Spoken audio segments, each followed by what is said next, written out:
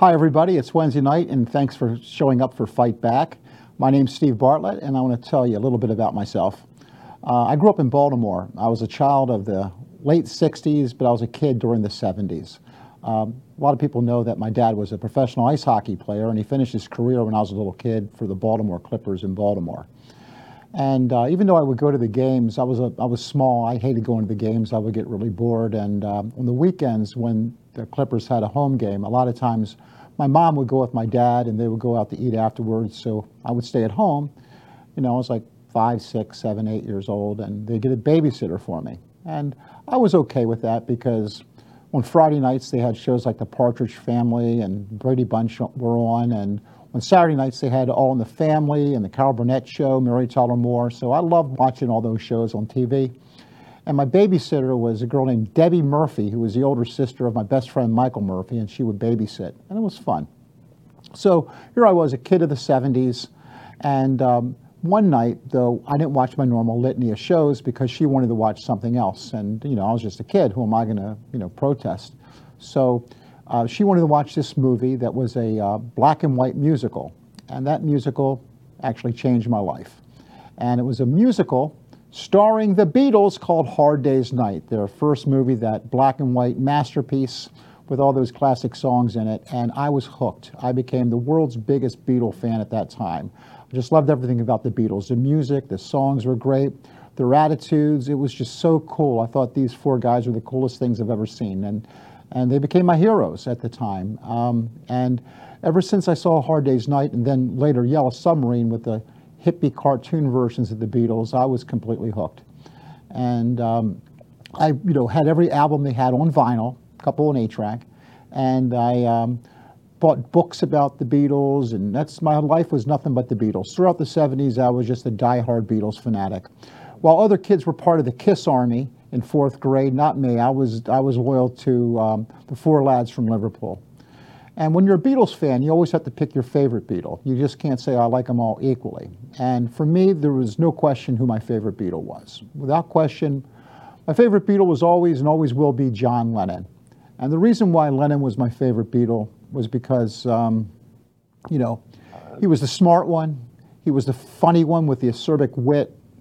He also, was the leader of the band and didn't care what people thought about him, would always stand up for what he believed in. And then later he became the chief, protester, famous celebrity against the war in Vietnam, for equality, for peace. Maybe one of the reasons I grew up to be the big liberal that I am today is because I was a John Lennon fan. Or maybe I liked John Lennon because he was a liberal and I knew I was a liberal from the beginning. But John Lennon was my hero at that time. And I was so, a giant Beatle fan, especially with my, John Lennon as my hero. But all of that changed on December 9th, 1980.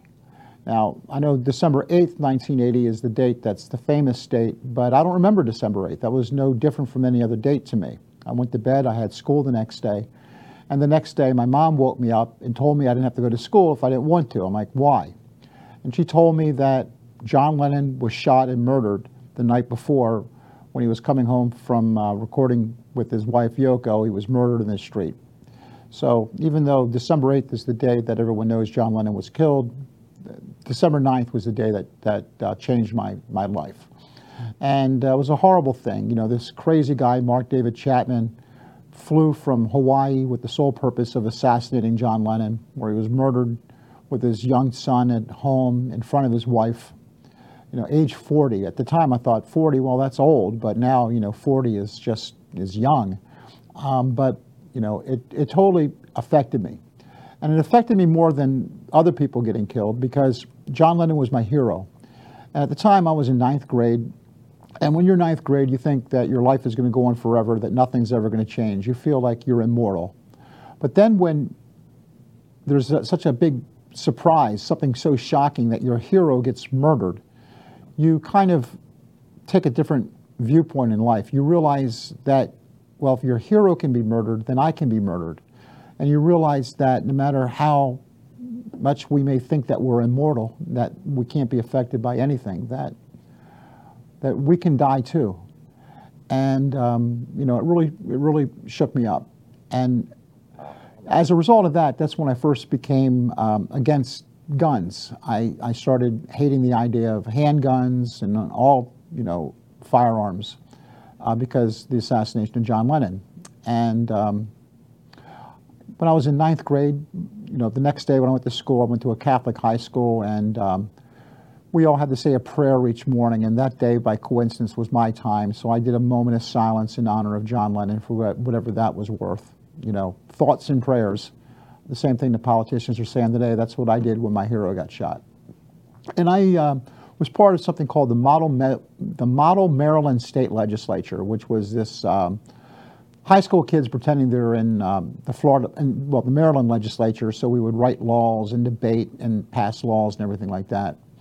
So it was a good time. I met my first girlfriend at the Model Maryland State Legislature, but I also wrote a law about guns in the Model Maryland State Legislature, and I got to argue it and lobby it and try to get it passed and everything like that.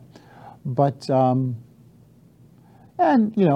thought I was really doing something really big, like I was making a difference or an impact on the world, but the truth is, it really didn't matter. It was just fun and games. I was playing pretend. I was playing grown up. I didn't do anything that was really heroic. I didn't do anything that stopped people dying from the use of guns. I just thought I was, because I was doing this Model Maryland State Legislature mock bill that I created, this mock law that I was trying to pass. But it wasn't anything in real life. It's time for a break now? Okay.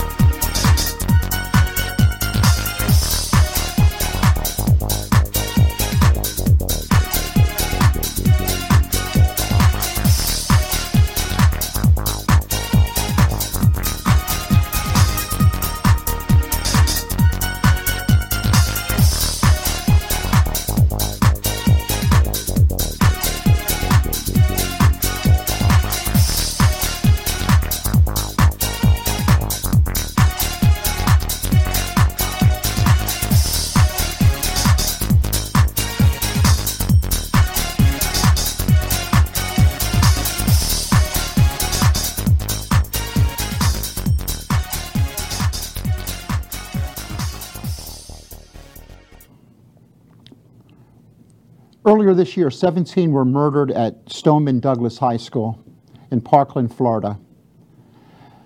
However, these kids, these victims, instead of playing pretend like I did when I was in high school, David Hogg, Alfonso Calderon, Sarah Chadwick, Emma Gonzalez, I think's her name, I don't remember her name. But these kids, these victims who should be suffering from post-traumatic stress disorder, instead have become heroes themselves. And what they're doing is they created this Never Again MSD. And these heroes have actually created the march in Washington, created the boycott against Laura Ingraham, and actually had effective real legislation in Florida, which has raised the age to buy a firearm to the age of 21 in Florida, got rid of the bun stocks, and have had real impacts in the state of Florida. These kids are now my heroes. And it's ironic that when I was young, I looked at an adult as my hero, John Lennon, and now my heroes are the kids who are doing a lot more than what I've done. They're actually trying to change the world and are actually making a difference in real life. But we do have a gun problem, a major gun problem in this country. What is the gun problem? The gun problem is that 10,000 people are murdered by guns every year in the United States. Out of 100,000 deaths in this country, out of 100,000 people in this country, 10.45 of them are then killed by gun violence. That is by far the most of any developed Western country in the world. Now, liberals argue the reason why this is going on is because we have far too many guns in this country. And conservatives say, no, that's not the case. That is not the case. It's not that the problem is that we have too many guns. We have too little guns. We need more guns. The more guns we have, the safer we are. That's what they argue. I'm like, then what's the problem? Why do we have all these gun deaths if it's not the guns? And they have all these different ideas about what the real problem is. Today I was listening to the radio, and Glenn Beck was saying the problem is mental health. The problem is that mental health, that's what causes all the gun deaths. Well, what? Does the United States have more mentally ill people than anywhere else in the world? Do we have more crazy people than they have in other countries? Do we have a monopoly? Is there any statistics that show that people are more likely to be mentally ill in the United States than anywhere else in the world? Okay, let's look at France, for instance. France, okay? Are we saner than they are in France? These people think that Jerry Lewis is the greatest artist who ever lived. They think that being a mime makes you a great artist, doing, silent meme stuff, okay? They have 1/4 of the gun deaths that we have in the United States. We are 4 times higher. Okay, that's 400% higher of dying by gun violence in the United States than in France. So how can it be mental health? Some other people say, no, it's the movies. Our movies are so violent. Movies are violent in the United States. That's why there's so many gun violence. But you know what? Go up to Canada. Go to a Cineplex in Canada. You know what they watch on TV? You know what they see at the movies there? The same stuff we have here. If you have a movie in the United States, they show the same movie in Canada. They don't have different movies up there than we have here. They have the same exact movies in Canada that we have here. But you know what? Gun deaths are 5 times higher in the United States than they are in Canada. So it can't be the movies, can it? No, it's the organized crime. We got this organized criminal element. We got the mafia here. We got gangs and all these violent things. That's what causes the big violence, right? Well, where did the mafia start? Italy, Sicily. Well, you know what? 8 times higher gun violence in the United States than it is in Italy. So I guess it's not the history of organized crime, is it? No. Conservatives say it's because of our strict gun control laws, that's what it is. If you have strict gun control laws, only the bad guys have guns and gun violence is higher. Well, let's go to Australia, which recently passed stricter gun laws, and the gun violence now in the United States is 10 times higher than it is in Australia. No, we got a history of being violent. We are so violent in the United States that we are immune to it. Well, let's look at Germany, which started World War I and World War II. 10 times higher in the United States than Germany. Drugs are the problem. Well, let's go to the Netherlands. Let's go to the Netherlands, where they have hash bars like they talk about in Pulp Fiction. Gun deaths are 18 times higher in the United States. It's urbanization, overpopulation.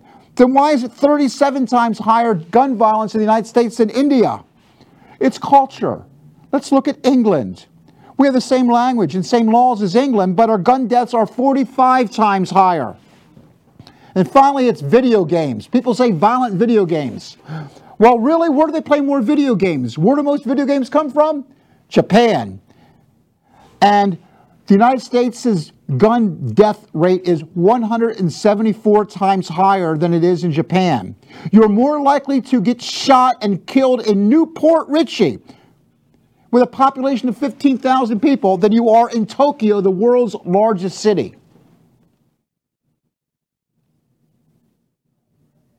We'll be right back.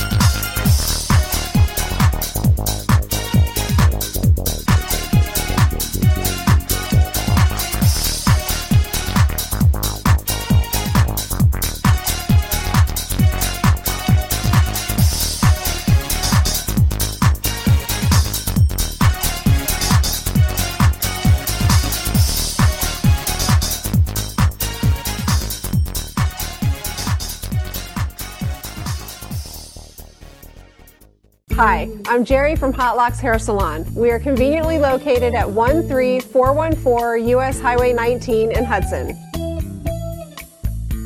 I've been a local hairstylist in our community for the last 34 years, 7 of which I was an educator. Our passion is the artistry of hair, and Hot Locks is here to help you achieve your perfect image. You can call us at 727-514-9978. If the problem, according to the NRA, the problem is that we have too little guns, not too many guns. So let's see, the fact that we have more gun deaths than any other developed place in the world, and we happen to have more guns than any other place in the world, is that just a coincidence? Shouldn't the places which have the less amount of guns have the most gun deaths? Shouldn't Japan be #1 in the world in gun deaths, since they don't have good guys with guns and able to kill the bad guys with guns? Okay, let's look at the real statistics and look at the real facts. Okay, right now in the United States, there are 10.4 deaths per 100,000 people, and there are 101 guns per 100 people. Okay, there are more guns in the United States than there are people. Think about that.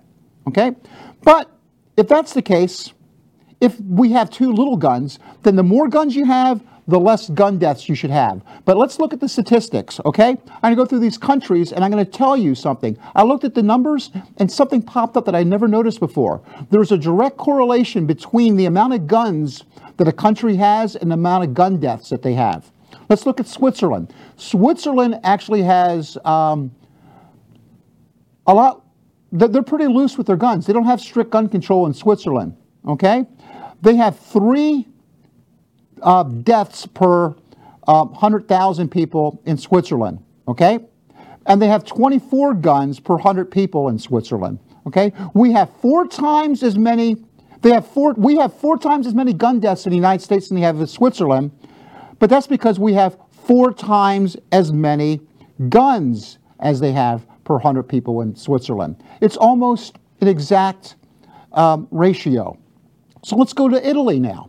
Italy, there's 1.31 deaths per 100,000 people in Italy, okay? And they have 11.9 guns per 100 people in Italy, okay? So what is the ratio there? The United States has 8 times as much gun deaths per 100,000 people as they have in Italy, and we happen to have 8 times as many guns as they have in Italy. Is that a coincidence that the ratio is the same, that the amount of guns is 8 times higher in the United States and the amount of deaths is 8 times higher in the United States than it is in Italy? Let's go to England. Okay, there they have 0.3 deaths per 100,000 people in England. And they have 2.8 guns per 100 people in England. Okay? So let's look at the ratio there. We have 36 times as many guns as they have in England. 36 times as many guns as they have in England, and we have 35 as many gun deaths per 100,000 as they have in England. Is that a coincidence that it's 35 or 36 times more guns and 35 or 36 times as many gun deaths?